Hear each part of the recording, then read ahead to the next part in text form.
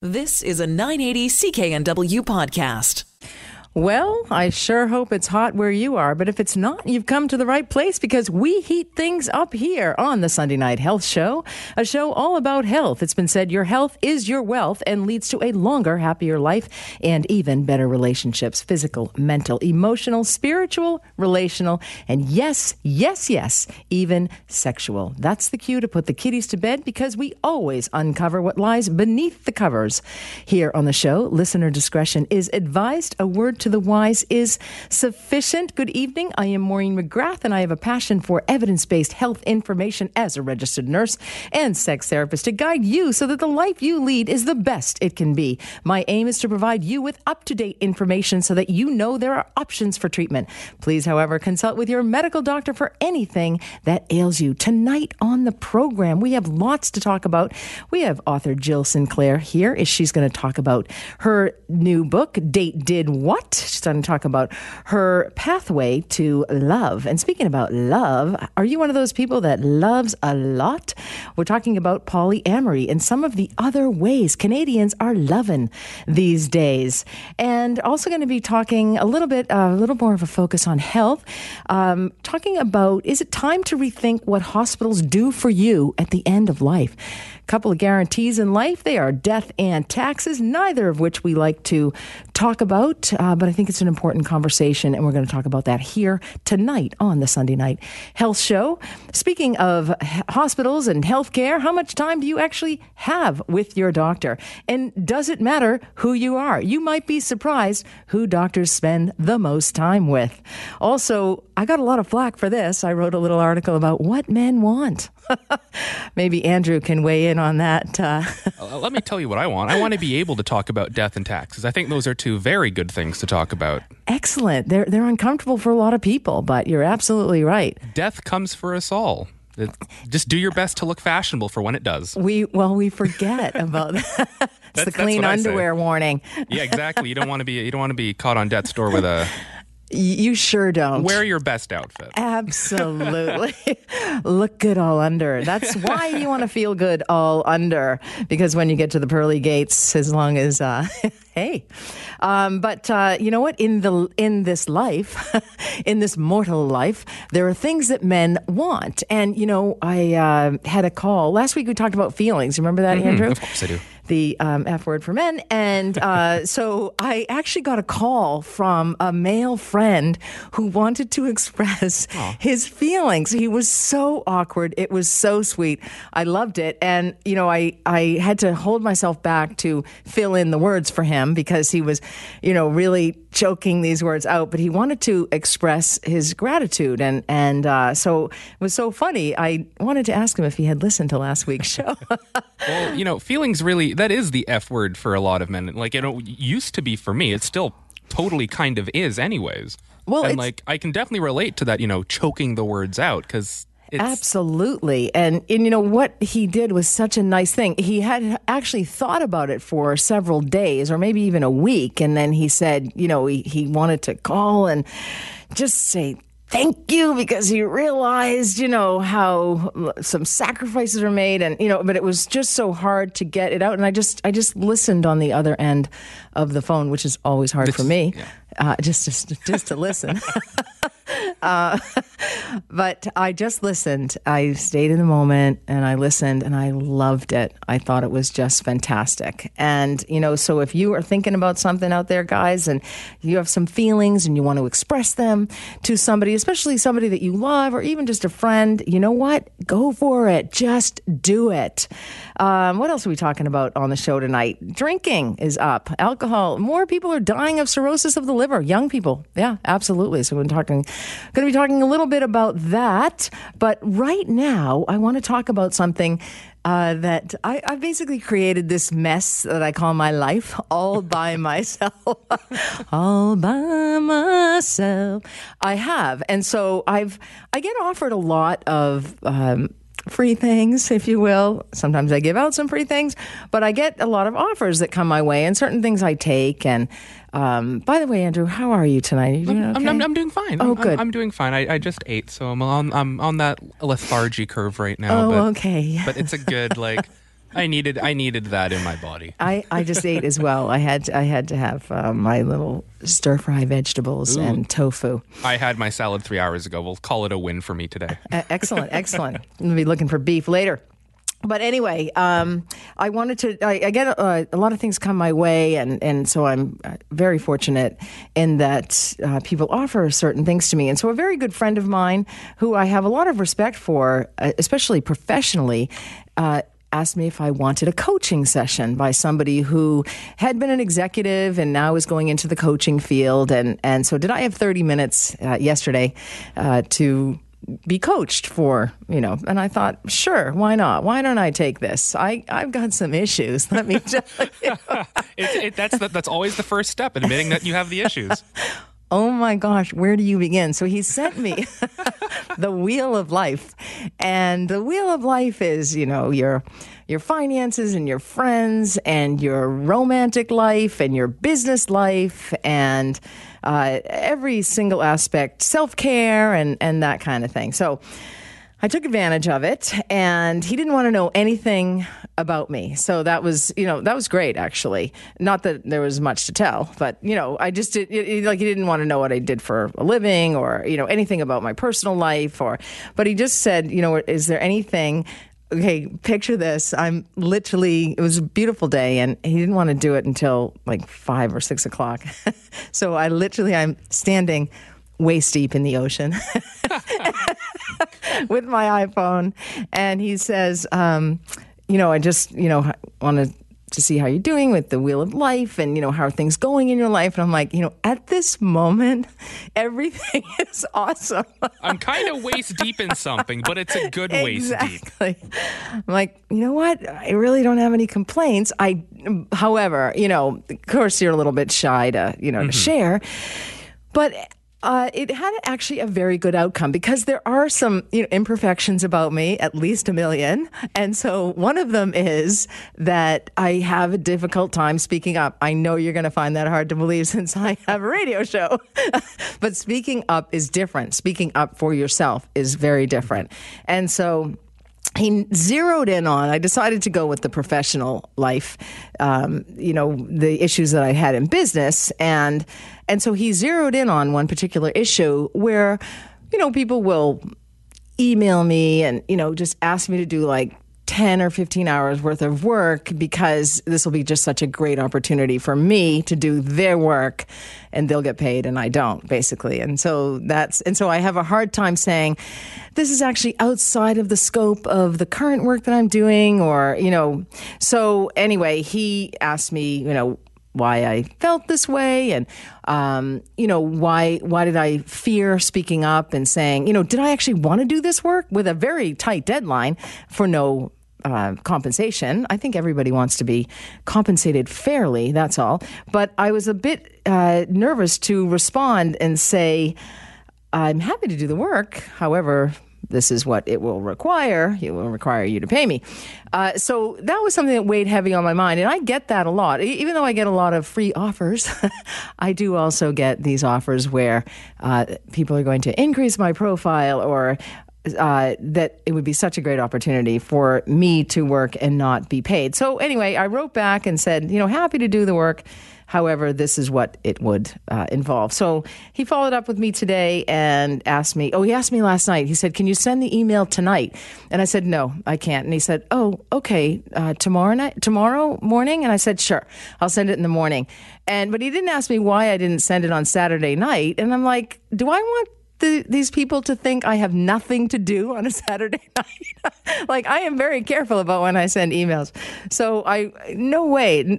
For all you coaches out there, don't ever ask anyone to send anything on a Saturday night because I had something to do, okay? Whether I did or not, I did. But, anyway, it made me rethink coaching. And it's always something that I've thought I could use and perhaps benefit from. And just that one little thing that he suggested I do, and I did, made me feel so much better. So anyway, that's my little taste of coaching, professional coaching. And there's a lot of coaches around, it seems, these days, and a lot of people with great experience that can share this experience with you and help you to scale your company, perhaps, or help you to grow, or help you to set limits or healthy boundaries, or deal with your issues in your personal life. I mean, this Wheel of Life was fascinating. And so anyway, I could have chosen anything I wanted to, but that was the one I went with. So anyway, tonight we have a great program. I'm looking forward to talking to Jill St. Clair. If you've ever had dating problems or wondered, like, what the heck? Did you just fall off of a turnip truck, my friend? Then you're going to want to hear Jill St. Clair talk about her dating life. I'm Maureen McGrath, and this is the Sunday Night Health Show. Welcome back to the Sunday Night Health Show. Maureen McGrath hosting this program for you. If you have any questions at all for me or my guest, the number to call is 1-877-399-9898. Or you can email me, nursetalk@hotmail.com, and I will be reading your emails in confidence a little bit later on in the program. So right now, Jill St. Clair joins me in studio. Jill went through a divorce, and like many people do, 48% in this country, she went on to the digital dating scene to try to find the love of her life. And the pathway wasn't easy. And she has written a book called Date Did What? So you want to... Welcome to the studio, Jill. Thank you so much, Maureen, for having me. You're so cute. You're very welcome. I try. So articulate. Date did what? Cute wasn't what I was after. Sorry. No, it's okay. Gloriously sexual. Okay. So thank you so much for coming into the studio tonight and talking about this, because this is such a challenge for so many people. They find themselves perhaps alone, haven't met anyone for a while, a failed relationship that they view it as failed. There's no failures in life, only lessons. And then going on to this dating scene, and it's a plethora of people out there that, and so what did you find? Well, I went through 47 Johns to find my prince. Oh, nice. 47. 47 of them, yeah. So wow. The biggest thing was I get out there all the time. I'm very social, and I kind of thought initially that I'll find someone because I'm out there so much. And a few girlfriends had asked me to go online to, first of all, there was Plenty of Fish, and there was Matchmaking.com, all these other places. Initially, I didn't want to go on there because I thought, well, I'd heard so many bad stories. But when I looked at the people telling me the bad stories, they were very bitter, very single, and just hardened against men. So when I finally decided to go on those sites, I just found I was completely honest myself with my age, my weight, my everything like that. And I didn't know how else would I be? I have to be honest with this. And unfortunately, I did find a lot of men lied about their height, their weight, their age. Oh my gosh, there was a guy who had plastic surgery and had a really good plastic surgeon and Botox and all that stuff. Can I get his number, please? Oh gosh. I already got the plastic surgeon's number. I want the surgeon's number. I don't want the guy's number. He was 30 years older than what he said. First of all, he lied, and then he lied again. And I'm like, oh my gosh. I think men and women both lie online. Yes. We don't want to just tar all the men with that. No. Because obviously there was some that were honest, and my John was honest. Mm-hmm. But again, the same thing was, I didn't understand how people could be dishonest, because that's not the beginning of a good relationship. Mm-hmm. So 47 is really not bad. That's not a bad number to go through to find your prince. So that was in 1 year, Maureen. Okay. Well, and was it one date each, and you were just like, nope, done, pass, some of them, on to the next? Some of them multiples. Some of them were, dated for a little bit, maybe a couple of weeks or something like that. But it was, a lot of them were, I had 7 dates in one day. So I was... 7 dates in one day. Yeah. So like coffee dates. Yeah. Coffee, cocktail, lunch, coffee, and then, it was interesting. And did any of them, like, this is sounding a little bit like The Bachelor, The Bachelorette. Oh, it really was, yeah. So was it a little bit like, I could like him, I could like that one, maybe not that one, someone better? I was open, Maureen, to whatever the universe had for me, and I didn't want to say no to someone who had an intelligent conversation and gave me some, interesting words. Like if we were speaking on the phone, there's a couple guys that I met with that I didn't speak on the phone, and that was through a matchmaker. So that was a little bit interesting to meet them without any background knowledge. But on the 7 dates in one day, it was literally like, oh, wow, you're so not who you said you were, and just bounce to the next one. Say, you know what, I've got other appointments today. So thank you so much for your time. I appreciate that. And how about being attracted, to somebody? Were there people you thought, oh, he's good looking, I could... Yeah, I could do him all day long. Yeah, there was... Well, I didn't exactly say that, Jill. Okay, this is a family hour, and not to mention it's a family show. Family show. Yes, exactly. So if we could keep it clean, Jill? Yes, no. Yes. Well, you said it's adult content. I heard you back there, girl. I heard you. It's a little early to be going to slay someone, but... So but was there an attraction in spite of the dishonesty? Did you find out about the dishonesty after you maybe were attracted to somebody, or were you not attracted to anybody until your prince came along? No. There was definitely attraction there. There was attraction. And the biggest thing was oftentimes people wouldn't come right out with their dishonesty. It might take a few dates to find that out. So as soon as that came out, it was, cut the ties and moving on. That seems to be the biggest thing. Do you think, is that the main tenet out there on the dating sites, is that people are not being honest? I think so. Yeah. Oh, wow. Yeah. Interesting. Because I'm still hearing it from other people. And even my guy, when he was online, women would say they're looking a certain way and they look completely opposite. And it's so strange to me to be so dishonest when you're entering into something that is so beautiful and pure and lifelong, hopefully, when you're in a relationship. Right. We're going to be talking about polyamorous relationships later on in the program. People who like to love a lot, and it's not necessarily about getting under the sheets with them. But so is it a minefield out there on that digital dating scene? Did you find that it was that we wanted every day? Was your objective, I'm going to meet somebody? Yeah, I was in it to win it, and it was almost like a job for me in the sense that I wasn't desperate, but when I finally realized that I wanted to be in love again, that I was intent. I had intention and I knew what I wanted to do, so I just did it. And it's got me to where I'm at. And did it get you down at all along the way? Did you think, I'm never going to meet anybody? Here are all these dishonest, short, bald guys that that are 30 years older than they say they are? Were you thinking, like, am I ever going to meet, my prince? Or did you? No, I was never. I mean, there's moments that you're like, oh, for the love of God, like, how can you be so weird? And I mean, there's such strange and perilous and just really oddballs. But again, it's just life. That's who people are sometimes. They're just strange individuals. But really, only the truth is interesting. So I'm going to ask you to stay on after the news, because since you have such great experience in this minefield, I'm going to ask you what you recommend for people who might be finding themselves single again, who might be out there on the dating scene, and what your recommendations are. You've written a great book, Date Did What, and that's always really helpful. The information to find out what online dating is like, what it is to meet people out in public that you have, never met before, and, what does it take? How do you remain safe? And all of those questions. So I'm really glad that you'll stay in the studio and share your amazing love story with us all. I am Maureen McGrath, and you are listening to the Sunday Night Health Show. Welcome back to the Sunday Night Health Show. Maureen McGrath hosting this program for you. I am a registered nurse. I have a sexual health clinical practice.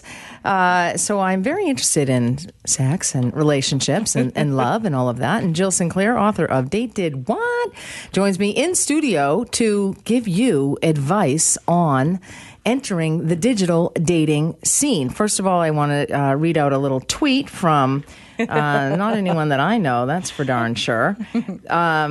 But he said, come on, Maureen, short, bald guys are cute. Not when they claim they're tall with hair. That's when they're not so cute. And that was yours, Jill. So take it away, Jill.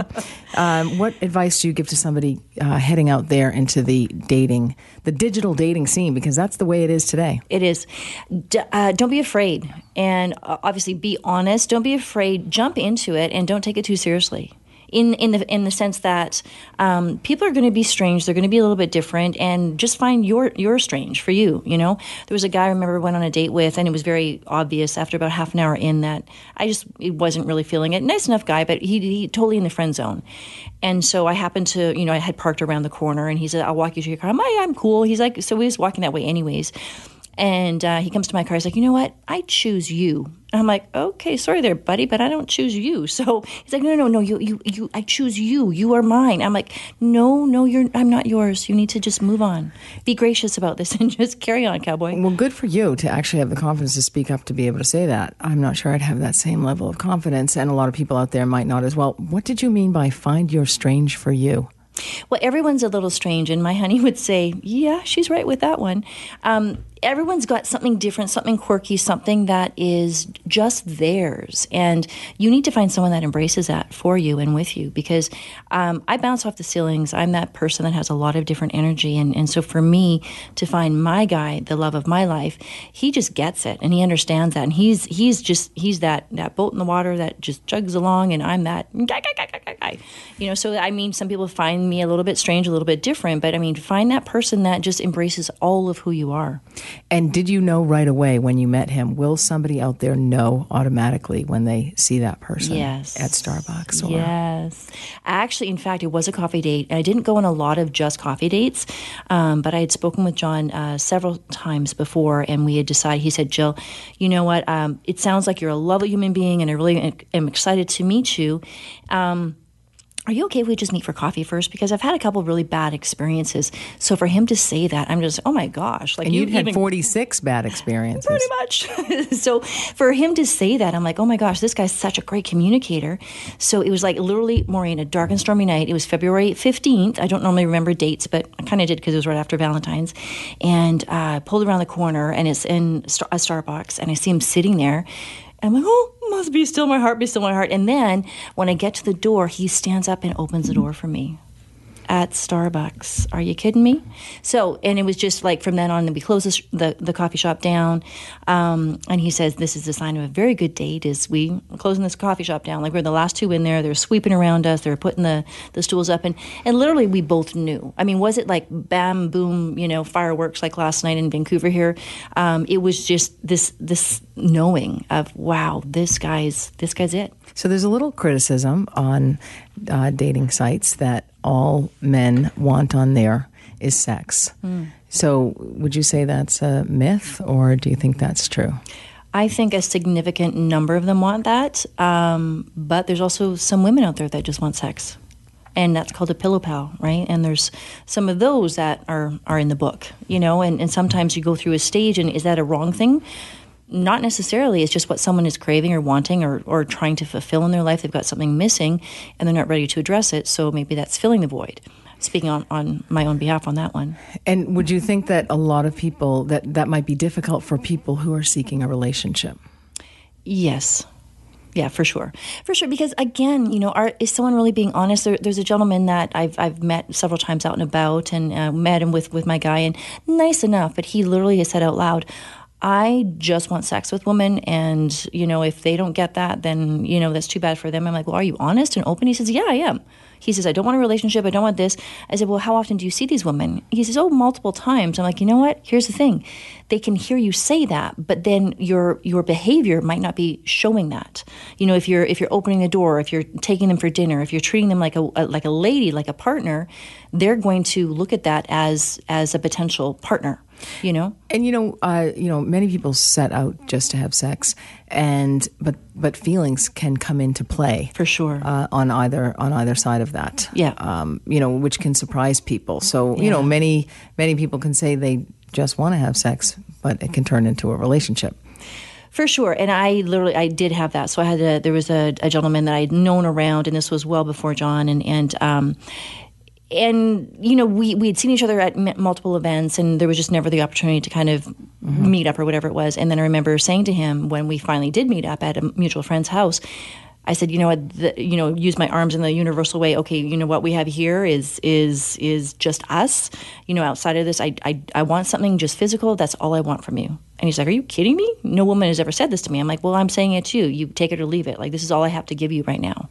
And so, we took it for a while, and then he wanted the relationship. I'm like, no, I got to bounce, because it wasn't what I was feeling. It wasn't what I wanted. And I own it. It was in a place in my life that's what I felt like I needed and I felt like I wanted.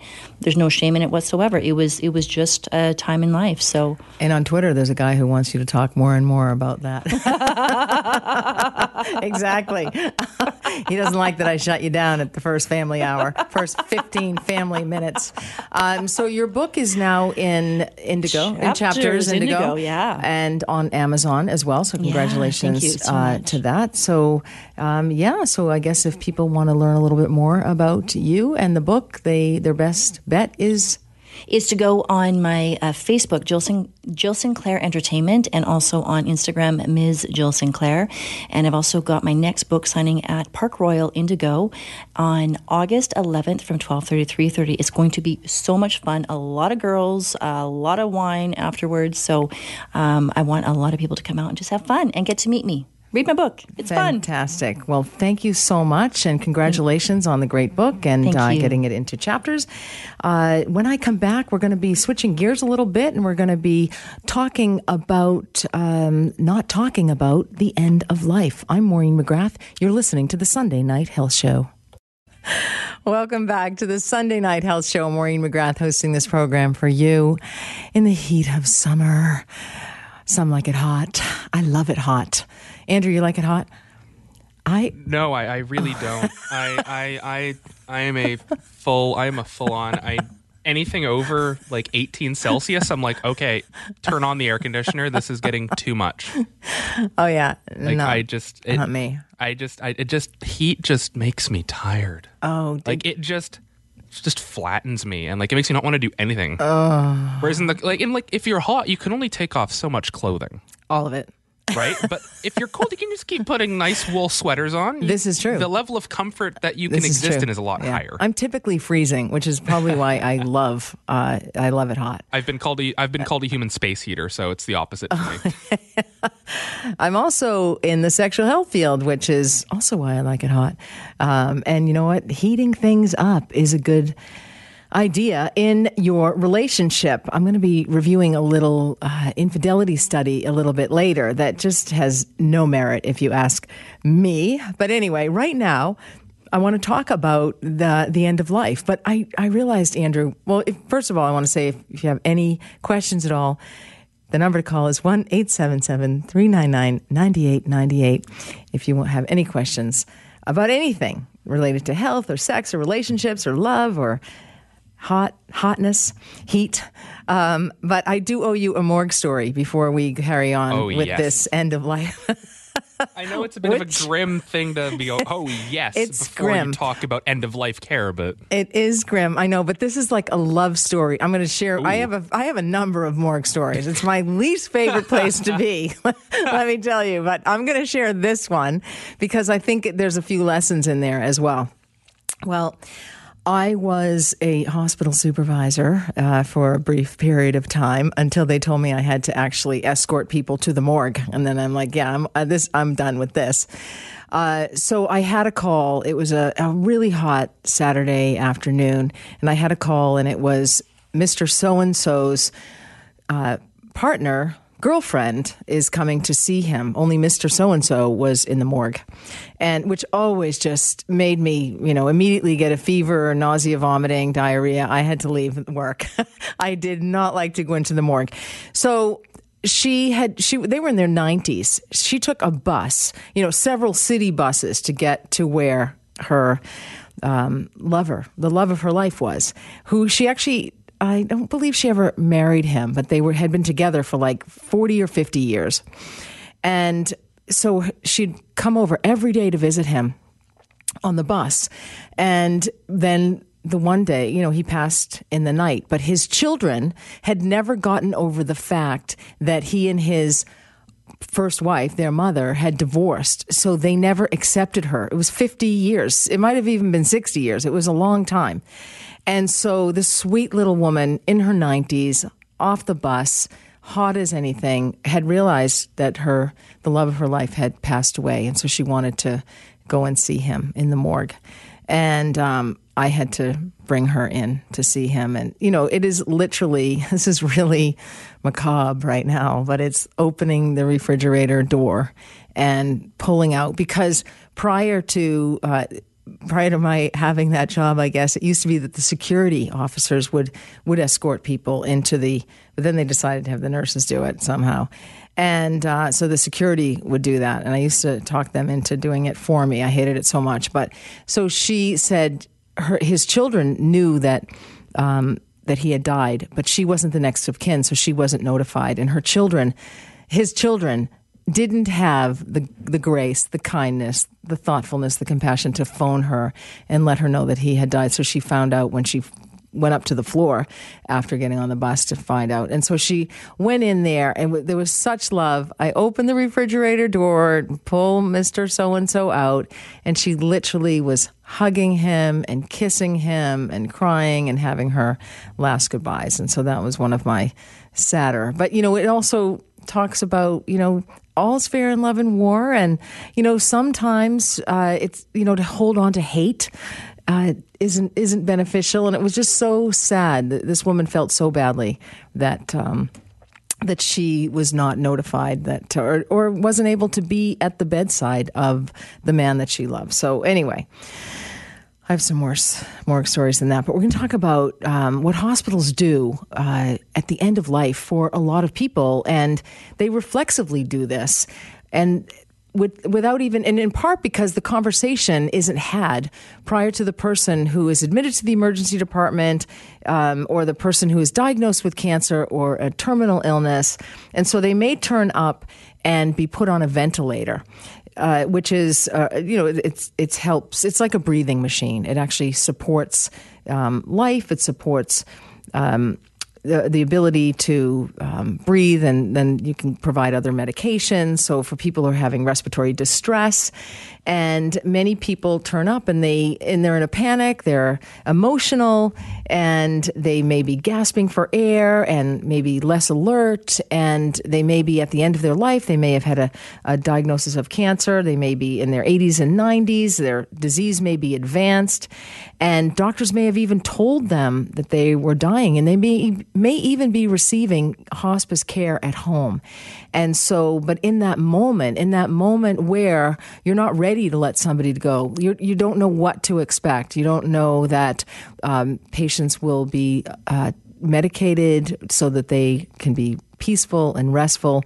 And so what happens in the moment as you stabilize a patient and the person is unable to breathe, very few physicians in that moment think or even nurses or healthcare providers think, what is the chance that this patient will die regardless of what I do, and how can I deliver the care that is best for him? And so reflexively, physicians place patients on ventilators, and I've seen a number of patients in my career who have been on ventilators needlessly, unnecessarily, prolonging life, and it's because, and quite honestly, in a lot of cases, a very poor quality of life. So just to let you know that a ventilator or a breathing machine is a plastic tube that is inserted through the mouth and down into the lungs, and you are unconscious when it is placed. And it makes you, renders you unable to communicate with anybody. So you actually can't speak to some people. And typically you'll need other invasive procedures like inserting catheters. So you'd likely have one in your bladder, in your carotid arteries. And that's to maintain human physiology. And at that time, there are very few clear paths to come off of a ventilator. And if people knew, they may not actually have this choice. That's why having that conversation about what you want the end of your life to look like is an important conversation. And many people will say, I want everything done, do everything for me, and your wishes will be honored. And many people will say, I don't want to be on a ventilator. I don't want any heroic measures. You hear that term quite often. Ventilators were originally designed to reduce the work of breathing until surgery, for example, or if you had an overwhelming infection or an accident and you were in the intensive care unit, or you had some other acute critical condition to help to resolve that. But now they're commonly used for seriously ill older adults. And if they are lucky enough to survive it, they often require prolonged hospital stays. And it can be days and weeks, if not months, that people can end up staying there. And then they can get nosocomial infections as well. And they may or may not, they may wait a long time for a rehab facility also, should they make it that far. So in 2011, about 500,000 older adults received this type of care in the U.S. And that amount is projected to double by 2020. And this is a rate of increase that is 4 times higher in patients with dementia whose conditions may never end. So we're actually doing this, according to this study, we're doing this for people who have dementia. So this may actually, it can be really detrimental for them and in that condition, because dementia is one of those conditions where you're at a certain level and then you can actually drop down. And mostly people do not go back up to their baseline.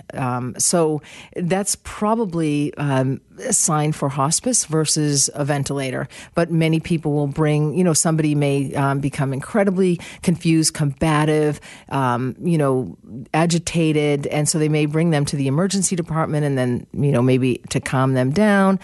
They may have issues with breathing. And so this is something that may happen for people regardless. They may have advanced lung cancer, for example. And so you want to be able to select the appropriate patients that are seriously ill who will recover from being on a ventilator. And that's not necessarily straightforward. That's not easy to do. But one of the most important things you can do with your family is to talk about this conversation. What would you like the end of your life to look like?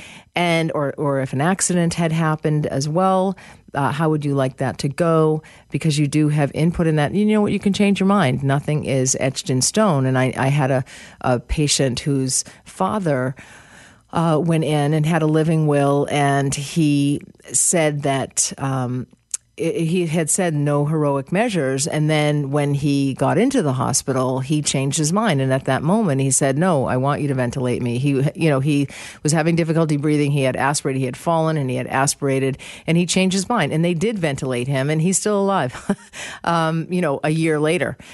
So he actually did recover. But that's not always the case.